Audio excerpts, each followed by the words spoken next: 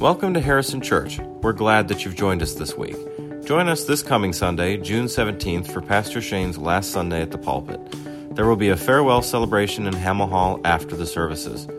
We hope you enjoy this week's sermon that Pastor Shane has called Wasting Our Lives. I greet you in the name of our Lord and Savior, Jesus Christ. I am so glad that you are here for worship today.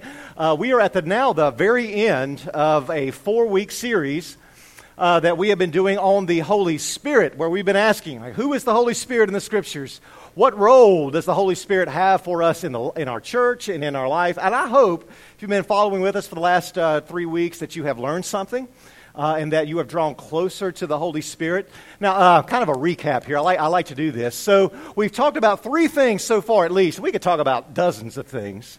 But 3 things that the Holy Spirit wants to do in our lives. On the day of Pentecost, the Holy Spirit descended like tongues of fire on the disciples, and the Holy Spirit gave the disciples the gift of what? Does anybody remember? Speech. Yes, one person remembered. Yes, the Holy Spirit empowered their speech so that they could be verbal witnesses in the world, so they will speak boldly the name of Jesus Christ. We're called to really speak boldly. That's the Holy Spirit working within us. And then the second week, this one may be a little bit more convoluted. The second week, we talked about how the Spirit is the great gift giver. That there are gifts inside of you, gifts like wisdom and knowledge, piety, fear of the Lord. All of these gifts really exist to give you the mind of Christ. So the Holy Spirit is at work in you to make you holy, to give you a mind to think like Jesus, to see the world like Jesus. That's important. And of course, last week we weren't in this space. We were in the sanctuary, but it was kind of cool. I enjoyed that. We want to do that every week, but that was fun. And so last week we were all united in one space in all the services. And the thing that we talked about is that the Holy Spirit is at work in all of us to do what? To unify us. Like the Spirit is the great unifying power of God to create this one family of Jesus Christ. All right, so today I just simply want to end this series with a very basic question and to give us some time just to think about this. There's nothing really convoluted here or really incredibly deep, but this is the question I want us to really answer, is how do we experience the Holy Spirit more and more day to day in our lives? How do you experience the Holy Spirit? So, with that question, I'm going to be reading this morning from Paul's letter to the Ephesians, the 5th chapter, and I'm going to invite you to stand as you are able for the reading of our scripture to kind of help us answer the question, how do we experience the Holy Spirit? I'll be bouncing around. If you'd like to follow along here on the screens, you're more than welcome to do so.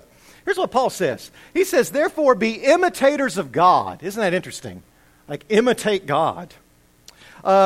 As beloved children, and live in love as Christ loved us and gave himself up for us as a fragrant offering and sacrifice to God. Then Paul says this, for once you were in darkness, but now in the Lord you are light. Live as children of light, for the fruit of the light is found in all that is good and right and true. Try to find out what is pleasing to the Lord. But then Paul says this, be careful then how you live, not as unwise people, but as wise, making the most of the time because the days are evil. So do not be foolish, but understand what the will of the Lord is. Do not get drunk with wine. There goes back why we were singing new wine. Do not get drunk with wine, for that's debauchery, but be filled with the Spirit.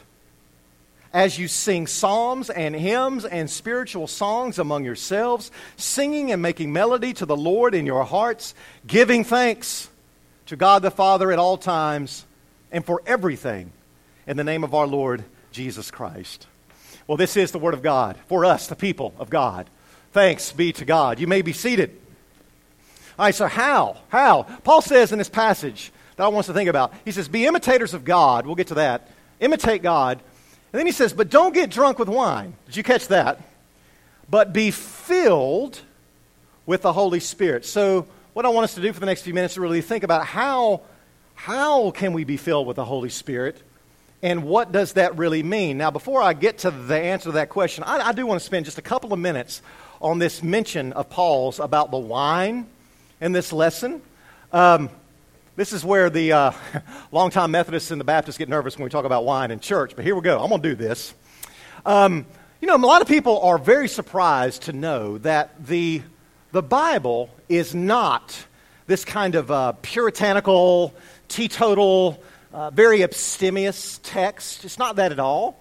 Unlike a lot of the old ancient religions, and a lot of the ancient religions in the days of the Bible, they saw the material world as being the enemy of a spiritual life. No, we need to get away from material. We need to be spiritual. The Bible doesn't teach this. Unlike those ancient religions, the Bible actually induces us to enjoy the good gifts of God's creation. You're to enjoy them. Things like food, things like drink, sexual intimacy with your spouse. All of these in the Bible are goods that God has made, and when used properly, they can actually lead you to the enjoyment of God. And this is really important. So we're not this kind of abstemious, puritanical people at all. So God desires that we delight in His creation. And so this week I spent some time going through the Scriptures, and wine appears everywhere. It does. And wine is really supposed to be this image, this symbol of the delight of creation. It's a sign of God's extravagance in the world. That we are to delight in the things that God has made. Now think about it. We don't need wine for survival. All you need is water. But yet, there's this substance called wine that exists. And it's meant to kind of bring you to this joy. So this image of wine is throughout the Scriptures. The prophets, for instance. You find these images of the prophets, and they call the people of Israel God's vineyard. And God is like the vine dresser. God is the wine maker. The prophets like Isaiah especially, they look for a new age. You can read their prophecies, and they look for this new age. It would be the age of the Messiah. And when the Messiah comes, Isaiah says, they will inaugurate this age of abundance. And one of the hallmarks of this age of abundance, Isaiah says, when the Messiah comes, is that it will be marked with the overflowing of wine. And Isaiah in chapter 25, he says this, he says, in that day, the day of the Messiah, when the Messiah comes, the Lord shall prepare for His people a feast of the best meats, Isaiah says, and then he says, and of the finest wines. Okay? Now I want you to think real quick about Jesus. Jesus in John's Gospel calls Himself the vine. And who are we? You might remember? We are the branches. What's a grapevine? Heard it through the grapevine. He's calling Himself that. Think with me also about the very first miracle that Jesus performed in John's Gospel. Now, I've referred to this several times. Jesus in John's Gospel, His first sign of who He was when He turned water into wine. And it wasn't just ordinary wine, if you read John chapter 2. This wasn't Boone's Farm. It was, the attendant said, this is the best wine. This is the choicest wine. Now, why did He do this? Well, this was a clear act in fulfillment of what Isaiah said. That when the Messiah comes, He will give all this abundance, and it will be marked by the abundance of wine. Now, here's a thought that I've had this week. This is interesting to me. How interesting to me that when Jesus began His ministry, He did not turn stones into bread when He was tempted by the devil in the desert. But He did turn water into wine. What's the point? The point is that all of this image of wine is to be an image of joy. Wine is the image of joy. It's the image of delight. Jesus came so that we might have joy, that we might have delight, that we will actually luxuriate in our salvation and just enjoy God's abundance. That's what wine means. And how interesting, we had the Lord's Supper last week. How interesting that Jesus did not give us this meal of bread and water. Could He have? He could have. But instead it is a meal. Do this in remembrance of me. It's a meal of bread and wine. Or if in the Methodist Church, it's juice. But the point is that it's flavorful. Right? This is what salvation is supposed to be. And wine is that hallmark of joy and flavorfulness and the goodness and the delight of what God has done. But, okay, the thing is that, and I've said this before, the things of this life are so good. the pleasures of this life are so good that we can become addicted to them. We can misuse them. We can abuse the things of this world. See, and that is what sin ultimately is. Sin is nothing more than taking the very good things that God has made, like wine, or food, or sexual intimacy, taking the good things that God has made and indulging in them just too much. This goes back to our sermon series on the deadly sins. It's when we just enjoy them too much. See, the church has always taught that the good things, the pleasurable things of this life, like wine, when they're used properly, they can actually lead you to the ultimate good that we seek. And the ultimate good that we seek is God. The problem, though, is that when we start trying to derive our happiness or some kind of satisfaction with created goods, like wine, we can get caught up in this cycle, right? And that just leads to frustration. It leads to destruction. It leads to depression. I mean, Paul says, do not be drunk with wine. It's too much. But instead, be filled with the Holy Spirit. See, what Paul is saying is that the true path to joy, the true path to happiness, is not in the created stuff.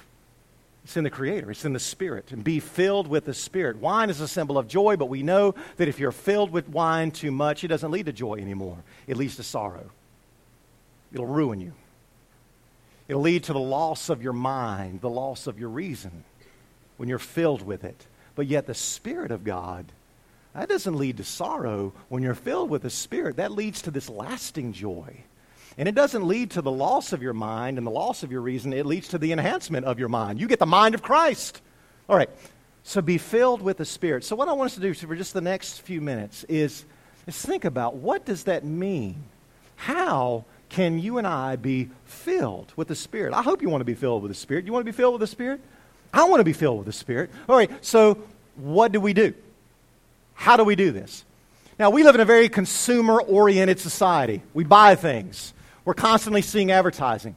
And when we hear this, be filled with the Spirit, it is very easy for us to think that to be filled with the Spirit means, like I've got to possess the Holy Spirit. I've got to pray, and I've got to take the Holy Spirit into myself. And that's what it means to be filled with the Spirit. It's that I have the Holy Spirit. I am taking the Spirit into myself, therefore I am filled. That's kind of how we think of it. That's how I used to think of it, at least.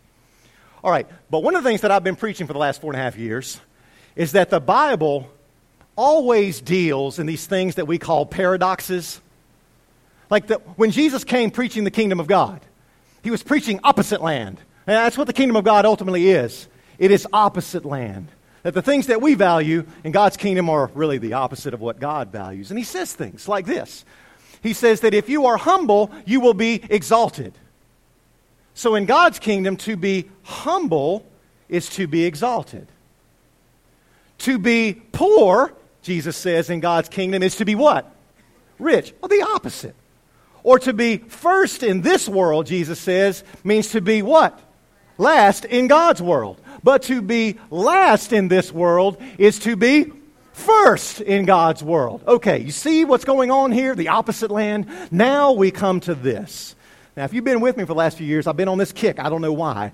But here's another opposite, a paradox. That to be empty in God's kingdom means to be what? Filled. To be full. Here's the thing. And I can end my sermon right here, but I will give you a few examples. If, in other words, we want to be filled with the Holy Spirit, and I hope you do, I hope you want to be filled with the Holy Spirit, then it means that we are filled with the Spirit just to the extent that we give the Spirit away. That the Holy Spirit will flow into your life just to the degree that the Holy Spirit is doing what? Flowing out of your life. If you want to be filled with the Holy Spirit, you have to give the Holy Spirit away. Now, I realize that's really abstract sounding. I will get to some kind of example for this. But let me just say this. This is how God's economy works throughout the Bible. This is how it works. This is God's economy. Our economy, how does it work? Well, our economy, our day-to-day life is, well, we only get to possess what we keep. Well, that's obvious. You know, if I'm going to keep my shirt, I cannot give it to you. So if I want to possess it, I have to keep it. That's how our economy works. But see, the thing about God's economy is that in God's economy, it's the opposite, that you can only possess what you give away. That you can only keep what you share.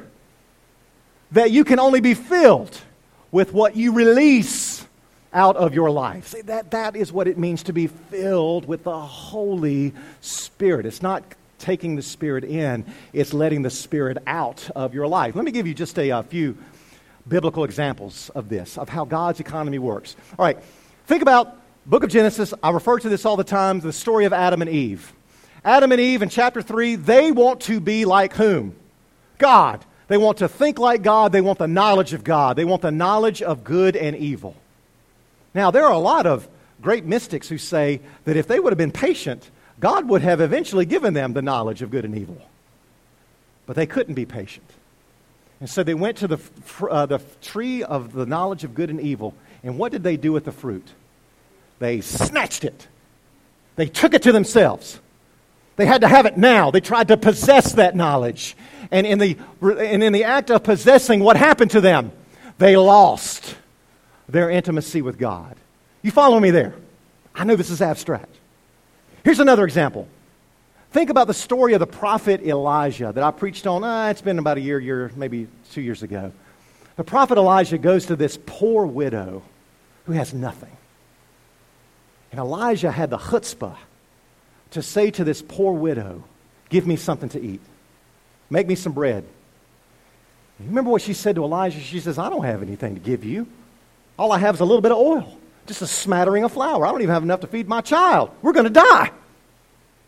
And then Elijah says, take what little you have and make me something to eat. And then she did. She poured out what little oil she had, that smattering of flour. But what happened? Do you remember the story?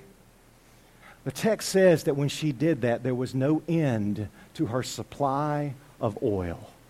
And she had enough flour for all that she needed. See, that's how God's economy works. She emptied what she had, and yet God filled and replenished it. Think about Jesus.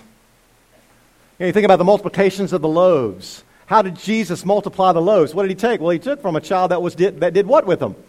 Shared what little he had. All right, that's one. But think also about this parable of the prodigal son. You know that parable? The prodigal son goes to his father, and what does the son demand from his father? Give me my inheritance. Give me what is mine. I want it now. And so he grasps it. He snatches it, and what happened to the inheritance?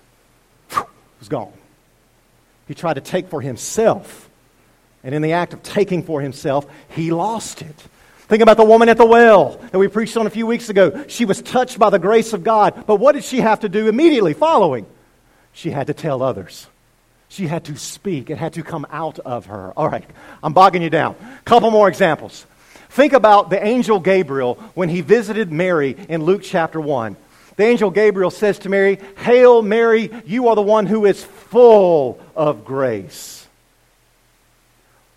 But what did it mean for Mary to be full of grace? Well, it meant that she was so desirous. She desired to do God's will so much that she didn't think about herself at all. That she was so empty, in other words. She was so empty of her own preoccupations that there was enough room in her body to bear the Christ in the flesh. Last one. Now think about the child she gave birth to. Jesus. Jesus wasn't just full of grace. Jesus is the fullness of grace. Jesus is the one on whom the Holy Spirit rested throughout his ministry. But what did Jesus' life look like? He gave it away. That's what Jesus' life looked like. He gave it away. He shared what he had. He poured himself out onto the world like wine. He laid down his life for the world. He fellowshipped. Paul says in Philippians chapter 2 that Jesus is the one who did not grasp after being divine, but instead this Jesus emptied himself for the world. You see what's going on there? Jesus was the one who is overflowing with the Holy Spirit, and the reason that Jesus was overflowing with the Spirit is because he gave himself away. He loved. He shared his life. He shared his hope. He shared his joy to everyone. That's what being filled with the Holy Spirit means.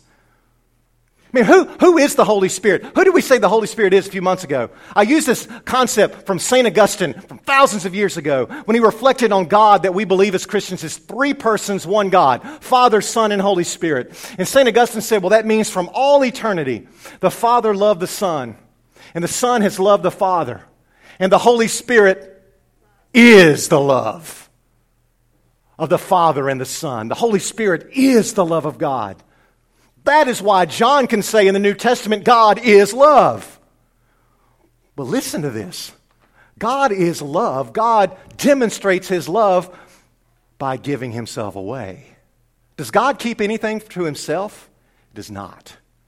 He pours out himself into the world. And because he pours out his life into the world, God has everything. That is why God is, we could say, the sheer act of joy. In God's life, it is the sheer act of happiness. It is the sheer act of delight. Why? Because he keeps nothing back. That is how you're filled with the Holy Spirit. My friends, the Holy Spirit is the love of God. And that Holy Spirit, we believe, is in you. If you're baptized, the love of God, who is the Holy Spirit, is in you. But for love to be love, what do you have to do with it? You have to give it away. You have to give it away. You cannot keep it to yourself. Otherwise, whoosh, it's gone. But here's the thing.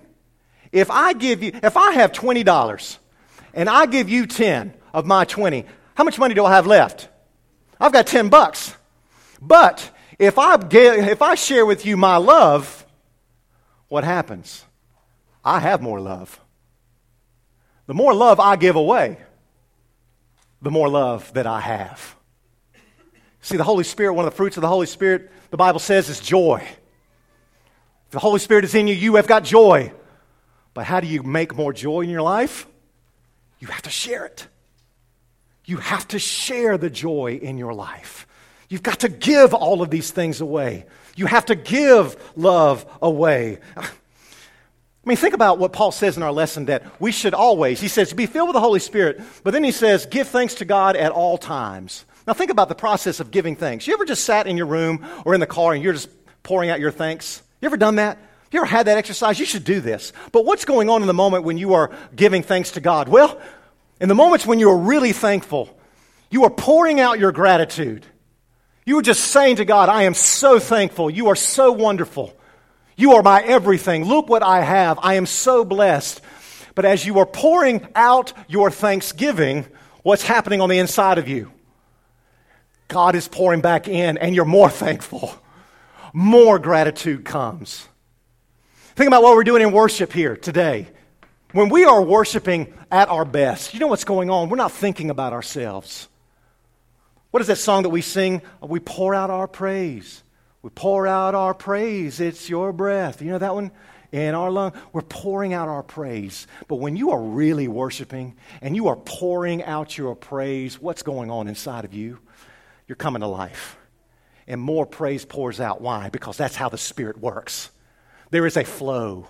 The more Spirit you release out of your life, the more God's Spirit flows in you and out of you. That is why Jesus says the Holy Spirit is like living water that will well up inside of us. What does living water have to do to be living? It has to flow. It has to move. It has to get out. Here's the point that I want to say to you. I've only got a couple of Sundays left. But here's my point to you. Waste your life. Now, I really wanted to say get wasted, but not on wine, but on the Spirit. But some people said don't say that, even though I just did. Waste your life. Give your life away. I mean, be like that woman who had that alabaster jar of that costly perfume. What did she do with it? She went to Jesus' feet and she did what with it? She poured it all out. It was costly. But what did the disciples like Judas say when she did that? Oh, what a waste. What a waste. That could have been used for missions. What a waste that was. And you know what? It was a waste. But it was a wastefulness of the best kind. It was a wastefulness of love. And she poured out her love. And when she did that, Jesus says, man, what she is doing, that is a beautiful thing. Right? That's what the divine flow looks like. You ever had those moments? Gosh, I hope you have. Those moments when you have left your home, your family for a few minutes, and you've gone on a mission trip, or you've come to the church, or you've gone somewhere and you've served people. And you just gave yourself for that day. You just served others. You didn't think about yourself. You ever had that moment when you did that and you felt like you were more alive at the end of it? Why do you feel more alive? It's because you gave yourself away. And as you were pouring out the Holy Spirit on others, the love of God on others, man, the Spirit was pouring more back into you, bringing you alive. Waste your life. Waste your life in love for others. There's no magic formula here, guys. You don't need to buy a book on how to be filled with the Holy Spirit. There's not a prayer that you need to recite. If you want more joy in your life, share it. You want more love in your life? Give your love away to others. If you're someone who says, I haven't felt the Holy Spirit, I haven't experienced the Holy Spirit in my life enough, what do? Share it. Give the Holy Spirit away.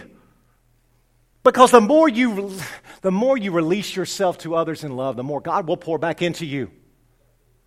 Let your love be like a fine wine.